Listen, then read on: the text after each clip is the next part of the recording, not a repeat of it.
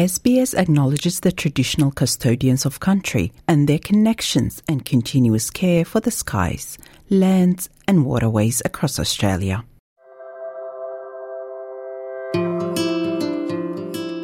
You're listening to Australia Explained, an SBS audio podcast helping you navigate life in Australia. There are various types of relationships that couples can have. Marriage is a well-known type of relationship that involves multiple legal procedures. However, in Australia, two people who live together can still have their relationship legally recognised, even if they're not married. A lot of people think that you have to be in a relationship for 2 years to be de facto. That's not true. A lot of people think if you're in a de facto relationship after 2 years, you're suddenly entitled to 50% of the other person's assets. Welcome to this episode of Australia Explained. I'm your host, Maram Ismail. Today, we explore the legal entitlements of de facto relationships and why it is so important to have them formally registered. According to the latest census, over 2 million individuals in Australia were recorded as being in a de facto relationship. But what exactly is a de facto relationship? And when does the law recognize it? The definition of a de facto relationship is broadly outlined in the Family Law Act, describing it as two persons of the same or opposite sex living together on a genuine domestic basis. The process and requirements for having your relationship recognized as a de facto depend on your state or territory of residence. For example, de facto relationships are registered under the Relationship Register Act 2016 in South Australia. Once reported, this automatically recognizes the law anywhere in Australia.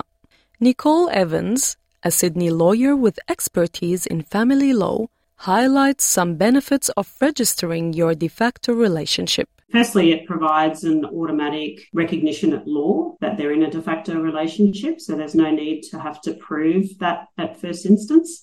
That might assist people who are trying to get visas in the event the partner passes away. It also may affect them from an estate perspective to show that they were in a de facto relationship. For medical purposes, for next of kin, if decisions need to be made. Ms. Evans explains that registering a de facto relationship is also relevant from a legal parenting perspective, specifically for same-sex couples. Particularly for women, the Family Law Act requires for the non-birth mother to be recognised as the other legal parent. It means that both parties have to have been in a de facto relationship at the time of conception of the child. So registering of a de facto relationship provides that automatic legal status. In cases of separation, where the relationship was not formally registered, and one of the two former partners makes a claim before the court, such as for asset division or partner maintenance, several factors are considered to determine whether a de facto relationship exists.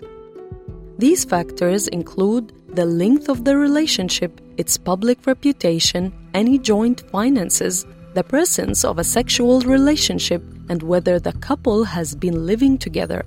According to Ms. Evans, the criteria the court relies on depend on the specific case, and she outlines some common misconceptions about what constitutes a de facto relationship. A lot of people think that you have to be in a relationship for 2 years to be de facto. That's not true. A lot of people think if you're in a de facto relationship after 2 years, you're suddenly entitled to 50% of the other person's assets. Again, that's not true. So, a lot of people think you have to be living together as well to be in a de facto relationship, which is not true. There's case law that says you can be in a de facto relationship but live in separate houses. There is even case law that acknowledges the existence of a de facto couple, even if one of the persons is legally married to someone else. Damien Greer, a Brisbane lawyer specializing in family law, explains. It doesn't happen very frequently. It is more the case of where you have people who have been married but never divorce, and then they move into a de facto relationship. Think about it from this context. You can have a husband, say, who's in a married relationship. That relationship breaks down and no one applies to the court for a divorce. The husband then moves into another relationship with someone else and is not married to them, but lives with them for 5-6 years. He is both married and he's also got a de facto partner at the same time. Disputes about children from a de facto relationship that has broken down, such as parenting arrangements and child contact, are handled by the court in the same way as they are for married couples. Applications for court orders related to financial matters, including the division of assets and partner maintenance, must be submitted within 2 years of separating from the de facto partner unless exceptional circumstances allow for an exception.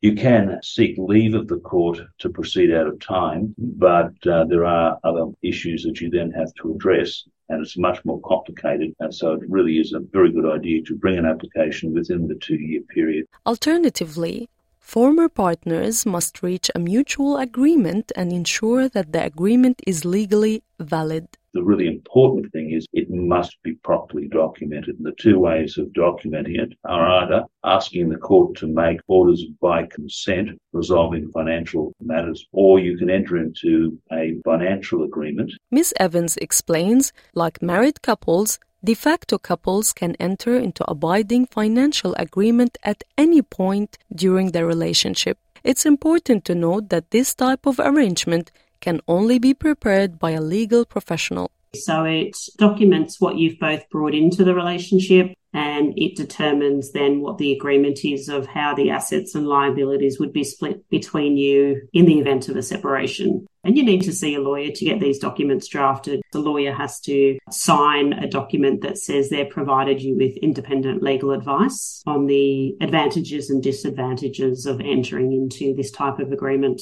De facto couples who separate can also access mediation services to reach an agreement for disputes concerning children and financials. Fiona Bennett, a Relationships Australia counsellor, says mediation can help the two parties reach a fair agreement while not getting carried away by their emotions. The process of mediation is voluntary. When one party initiates it, the service contacts the other person to ask if they are willing to participate. If both parties agree to proceed, a screening process follows to get a sense of the relationship history, including any risk factors, Ms. Bennett explains. What we're wanting to do in that is make sure that we can really screen and understand whether these two people will be able to sit in the same room, or if they can't sit in the same room, can they at least communicate via a mediator? We really screen for risk in that respect so that we make sure that any sense of family and domestic violence or kind of coercive control is really known before the mediation process starts. Ultimately, the benefit for separated couples resorting to mediation is that they can work out their disputes in an empowering manner. If you start in court, it becomes by default a very adversarial and argumentative process. Whereas if you're coming through mediation, you're finding out what you are able to see from the other one's point of view. It provides education along the way so that actually, people feel equipped to handle the situation themselves rather than just sitting back and being told what to do.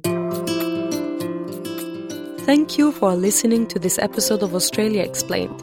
Written and produced by Zoe Thomedo and hosted by me, Maram Smail. Australia Explained managing editor is Rosa Germian.